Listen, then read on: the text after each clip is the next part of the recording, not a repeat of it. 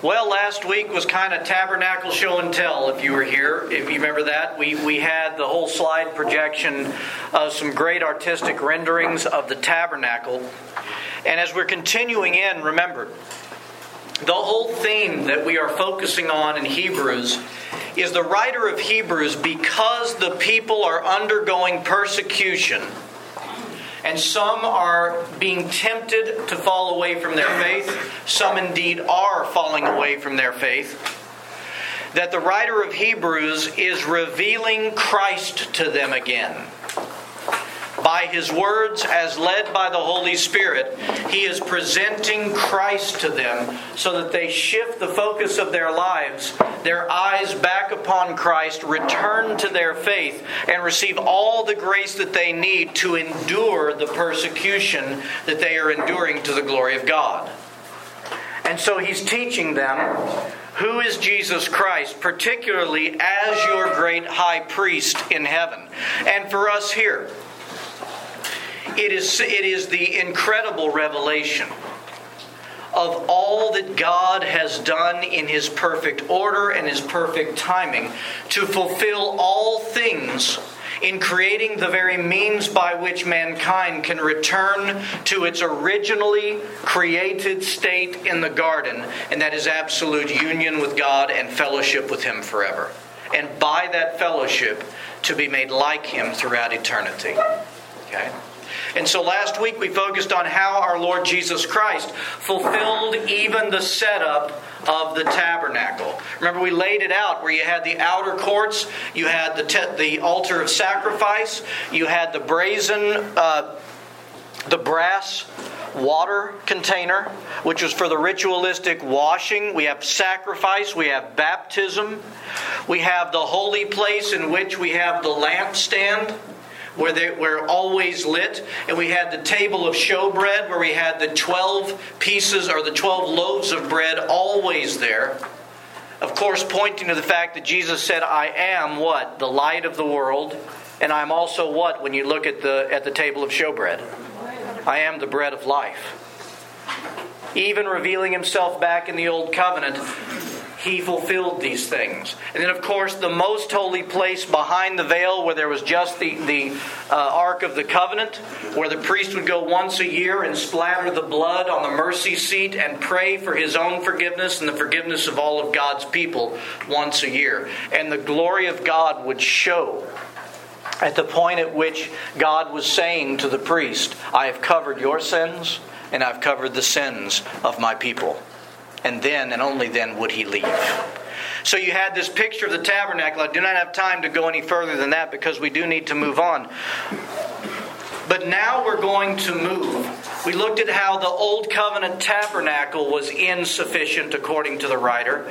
And now we're going to look at how the sacrifice that was offered was insufficient and how it's fulfilled in Christ. Today will be part one of this, because we're going to see a series of teachings about how Jesus Christ, the Lamb of God, would offer Himself and what His blood does for our salvation and why it had to be shed according to the order of God. So when we concluded last week, we concluded with the reading of Hebrews 9:13 through 15, and I want to start with that today to refresh our memory and say a few things about that. Matt, I think you've got Hebrews 9:13.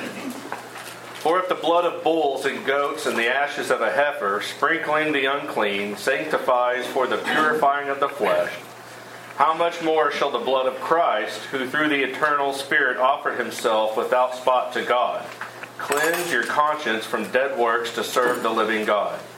And for this reason He is the mediator of the new covenant, by means of death, for the redemption of the transgressions under the first covenant, that those who are called may receive the promise of the eternal inheritance. Thank you. So if the blood of bulls and goats didn't work, in other words, if it cleansed them in an imperfect way, one of the things it was failing to do, we're going to see, is it was covering their sins. But what was that sacrifice in the Old Covenant not able to do? It was not able to transform the human person. It would cover their sins. Okay? but they were never able to become like God, moving away from sin. They did not have the grace of God within them in the Old Covenant to move towards Him and to have the power against all those temptations and the sin nature that was within them. That's what was lacking. And that's why he says, how much more shall the blood of Christ, who through the eternal Spirit offered Himself without spot to God, cleanse your conscience from dead works to serve the living God? And so we began asking the question, what is it? Why the need for Christ to shed His blood? And what does His shed blood do for our salvation? Because it is for the forgiveness of sins, but it is for more than just the forgiveness of sins. Because the blood of the bulls and goats covered their sins. So there has to be more if that was incomplete, is what the writer is saying. And that's what we begin to look at today. And the writer says, how much more shall the blood of Christ cleanse your conscience? First, let's understand the word conscience here. Now, if I did a word association on conscience, it could be that one of the first things that comes to your mind is Jiminy Cricket for Pinocchio. And that's not bad, to be quite frank. Because what was the purpose of Jiminy Cricket in Pinocchio's life? As long as he was with him, to tell him right from wrong, to tell him good from evil, to keep him on the right path to become a real man. That's actually not far from a very Christian theology. What happened to Disney? Right? But it's really not. The conscience, this word conscience used by the writer of Hebrews, it means this. It means the soul. What he points to is he says the conscience has its origin in the soul itself. Not just the mind where we think about things, but the actual soul of the human person. The word says it's the soul as distinguishing between what is righteous, what is morally righteous, and what is evil, but more than that, prompting us to do the former and shun the latter. Commending the one and condemning the other. So it's in our soul. If we are one with Christ, we have within us the very language of the Holy Spirit, direction of the Holy Spirit. Then when we are faced with any temptation in our soul, something wells up in us, first discerning good from evil. That's the first part, is discernment from the conscience. We see that temptation through God's eyes. And when we see that temptation through God's eyes, the temptation to act, the temptation to speak, the temptation to not speak at times. But when we see it through God's eyes, it is also accompanied, get this, the conscience is also accompanied with the power, the grace of God to condemn what is evil and commend what is good. We discern, but then we move and we act. And it's all based on our union with God, producing in our souls that transformation to where we see the way He sees and are empowered by His power to move the way that He would have us move. Does that make sense? And so the blood of Christ cleanses the conscience from dead works to serve the living God. I want to read to you in St. Dimitri's writing, Archbishop Dimitri, who we've been using as a commentator on Hebrews. He writes, but he also quotes St. John Chrysostom on this conscience statement. He says this, "He shall purge your conscience from dead works. And well, he said, from dead works. If any man touched a dead body, he was polluted. And here, if any man touch a dead work, he is defiled through his conscience. Here he declared that it is not possible, while one has dead works, to serve the living God. For they are both dead and false. Let no man enter in here with dead works.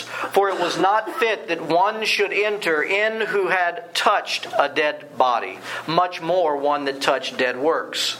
And he goes on to say, By the offering of the blood of Christ, the conscience of man is purged from dead works. This is the second reference to dead works. They are dead because they did not free man's conscience from the hold of death. On the other hand, those ritual cleansings were external signs of the inner cleansing that came with redemption obtained by Christ. Henceforth, however, the character of the works, good works, performed by man is changed. Christ's sacrifice transforms the works of the believer so that they become living works. Isn't that wonderful? What's he saying? Old covenant, if you touch a dead body, you become unclean. And you have to go through a ritual washing. He's referring to that law, the law of God. He's saying, consider that dead body just like your dead works, Christians. Every time we act against our conscience, against the order of God, it produces dead works which shackle us. Shackle the soul. When one is engaged in dead works, they are not free to serve who? Christ. God. Okay? So the blood of Christ is shed not just for the forgiveness of sins. The blood of Christ is shed for the cleansing of the soul, the conscience, and the transformation within us that takes place to where we begin to loathe those dead works and hunger and thirst for blessed righteousness. And then we are freed from dead works to serve the living Christ, and the result is the living works of the continuing ministry of Jesus Christ through every believer. That's what he's saying. Okay? And in verse 15 he continues on. And for this reason, Jesus is the mediator of the new covenant, by means of death for the redemption of the transgression under the first covenant, that those who are called may receive the promise of the eternal inheritance. Now, he's spoken many times, and I'm going to remind us of who Christ is as our mediator. Okay? Jesus Christ, our mediator, again, just like Moses, stands between the creation of God, mankind, and God. And he pleads with God on man's behalf. Jesus Christ, one of the Holy Trinity, who never lost his divinity, took our humanity into heaven before the Father within himself, and always pleads with the Father for mercy to be given to those who are in him. And we comment on this often in this series. We have to never keep before our face how much, if we will only stay in Christ, remain in him, how much the deck is stacked in the favor of the believer. Because Jesus has become covenant sacrifice, the blood shed. He has become the high priest that offers his own blood shed. He is our mediator, pleading for mercy from the Father to lavish upon us who stay in him and need it so desperately. He is the keeper of the covenant. We're going to look at that in just a few moments. Archbishop Dimitri says it this way: the priestly work of Christ, by means of his death, established him as the mediator of the new covenant or testament. He is both God and man. As such, he is the, listen to this, surety of the covenant and its mediator. And that word surety, the writer has already used in Hebrews chapter 7:22, and he uses it again here. In Hebrews 7:22, the writer says, Jesus has become the surety of a better covenant. And I want to make sure that we understand that word surety. And I'm going to pick on our lawyer for this. Matt, come stand with me for just a second. I give you surety I won't embarrass you here for just a second. Karen, would you come stand up here as well? Show and tell, again. Are you going to give me that same assurance? Nope. Just the lawyer. Okay. So, here is what a surety is, and it is very much covenantal and contractual and business language. Okay? So, Karen is going to make a loan with a bank. He's going to take a loan out from the bank, so to speak. Let's call it a business loan. Keep it in business language. Okay? So Matt's the bank. Karen is the one taking out the loan. But she needs someone to come alongside her because the bank has said, I need a surety. I need a surety. An easy way to think of a surety, though it's not totally complete, but it's okay to use this, is a cosigner. A cosigner on a loan. Fair enough, right? I really do say right because I want to make sure we're on track here. This is what I read. You correct anything.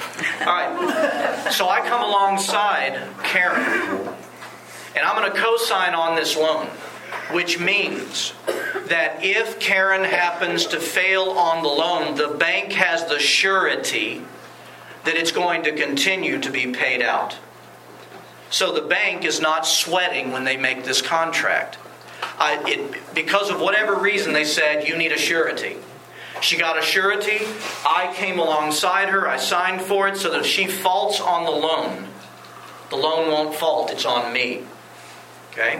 Is that right? Mm-hmm. Fair enough? Yep. God bless you both. Sit down. So when it says Jesus is the surety of the covenant, Jesus takes the idea of surety to a completely different level. Let me say why. Because if I decide to be the surety for Karen, in my mind, I'm going to make sure it's a low risk. I'm not going to co-sign with Karen if she has faulted on loans before. I'd be an idiot. Right? And yet, Jesus Christ knows from the get-go that we're going to fail on the loan. Beyond the shadow of a doubt, humankind will fail, will sin, will break covenant, so to speak. And yet, Jesus Christ has still placed Himself as the surety. Father in heaven, if this one fails and yet remains in me and cries out for mercy, I am the keeper of the covenant. Do you get that? How far the Trinity goes. That one of the Trinity would join humanity and would come alongside a humanity that is destined to fail at first and say, no, they're in me. This one's mine. I cover this as long as they stay in me. Oh, now there's the thing. It is relationship, this salvation. It's not a blank check. It's not a one sign a ticket to heaven. It is union with God eternally. So if we remain in Him, Christ is the surety. He is the keeper of the covenant that we might be saved. Yes, sir. Didn't the people of that time understand the impact of when Christ said, your sins are forgiven? They understood the impact of it. Whenever Christ said, your sins are forgiven, they knew the impact of it. Yeah. And they experienced it in that moment. Yeah. In that moment. Right. I'll tell you why. This is a great question. If you didn't hear it, people who Christ said, your sins are forgiven, did they feel the impact of this? Not because it wasn't a statement. He did something in that moment, didn't He? Let me give you an example. You remember the scripture of the adulterous woman who's caught in adultery. And so there's this little mob scene going on. It's actually appropriate to the Old Covenant law. By law, a woman caught in adultery, a person caught in adultery, was to be stoned to death. Okay? So they had their stones at the ready, and they bring her and they place her up against the wall, and they see Jesus writing in the sand, which is another story. Very interesting, but another story for another time. And He looks at everyone with stones. And He says, let he who is without sin cast the first stone. Now the woman is not watching this. She knows what's coming. She's braced herself for death and pain along the way. And so Jesus then, one by one, we know that they start dropping their stones and they go away. And He goes up to the woman and He says, woman, where are your accusers? And that's the first time she looks around. And she says, There are none. And she says, neither do I accuse you. Go, your sins are forgiven. Go and sin no more. Do you not think that Christ, in that statement, by His Word, this is the same one that by His Word created the whole universe. You remember this, right? So never take light His speaking. By His Word, you don't think that her conscience was cleansed in that moment? Huh? And that she followed Him. Absolutely. So thank you for that. So again, Jesus is the surety in the way that we described it of this covenant on our behalf, coming alongside of us always who remain in Him. Who has Hebrews chapter 9 verses 16 through 22? That is... Deacon, you got that? For where there is a testament, there must also of necessity be the death of the testator. For a testament is in force after men are dead, since it has no power at all while the testator lives. Therefore not even the first covenant was dedicated without blood. For when Moses spoke, he had spoken in every precept to all the people according to the law.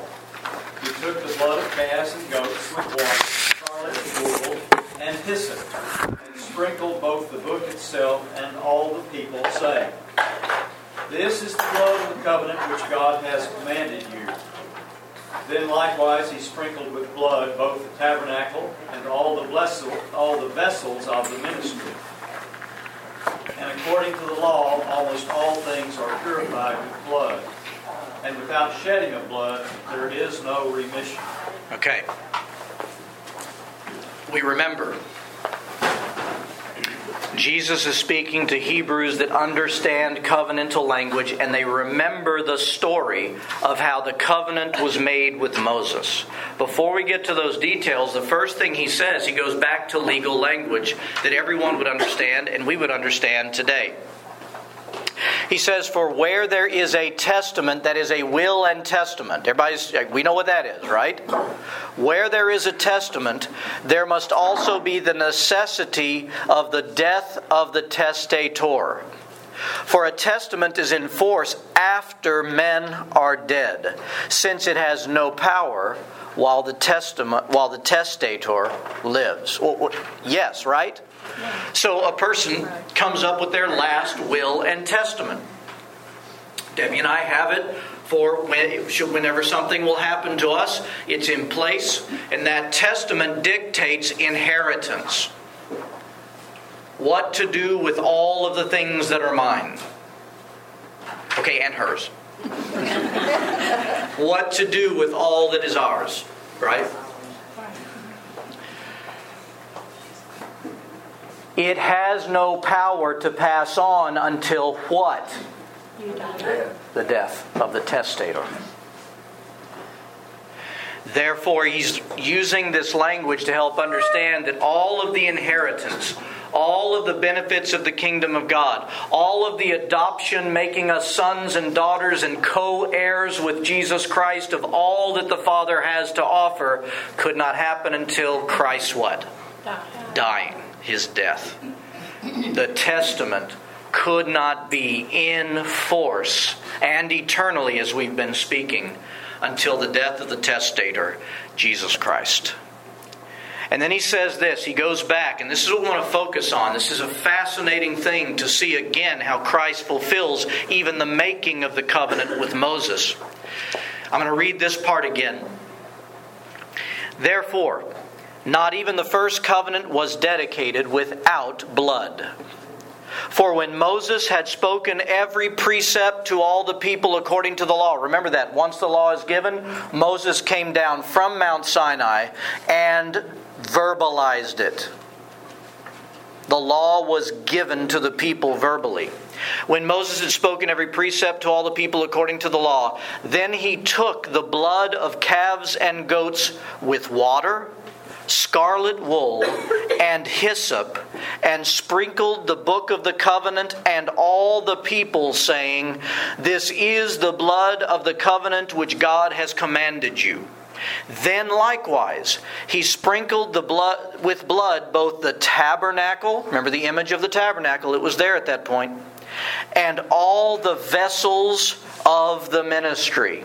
What does that mean? He went in to the holy. He sprinkled in the tabernacle. He sprinkled the table of showbread.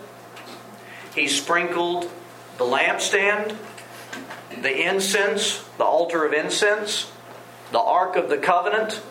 Every vessel used in the tabernacle was sprinkled with blood. And according to the law, almost all things are purified. Remember that. Purified with blood. And without the shedding of blood, there is no remission. So get that picture again. Moses, with the blood of the sacrifice, not only sprinkling all the people, but all of the vessels used that God said to be used in His worship, in prayer, everything else was purified, was set aside. Consecrated is the word. You've heard me say that word before. If something is consecrated, something normal, something of the earth, something ordinary, is taken and it's consecrated by God and it's made unordinary, extraordinary. It's set aside only for the use of God. Do you get that? And that's what was happening with all the vessels in in the everything they used for the worship of God. Now, listen to Archbishop Dimitri.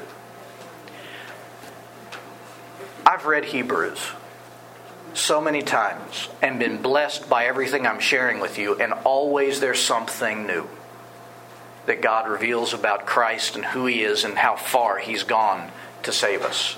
And this happened to me again. It happened to me again in this particular passage. Listen to Archbishop Dimitri. The water, the scarlet wool, and hyssop, and the blood are all things used in the purification rites. Water for cleansing, wool dyed scarlet red is the symbolic of purity.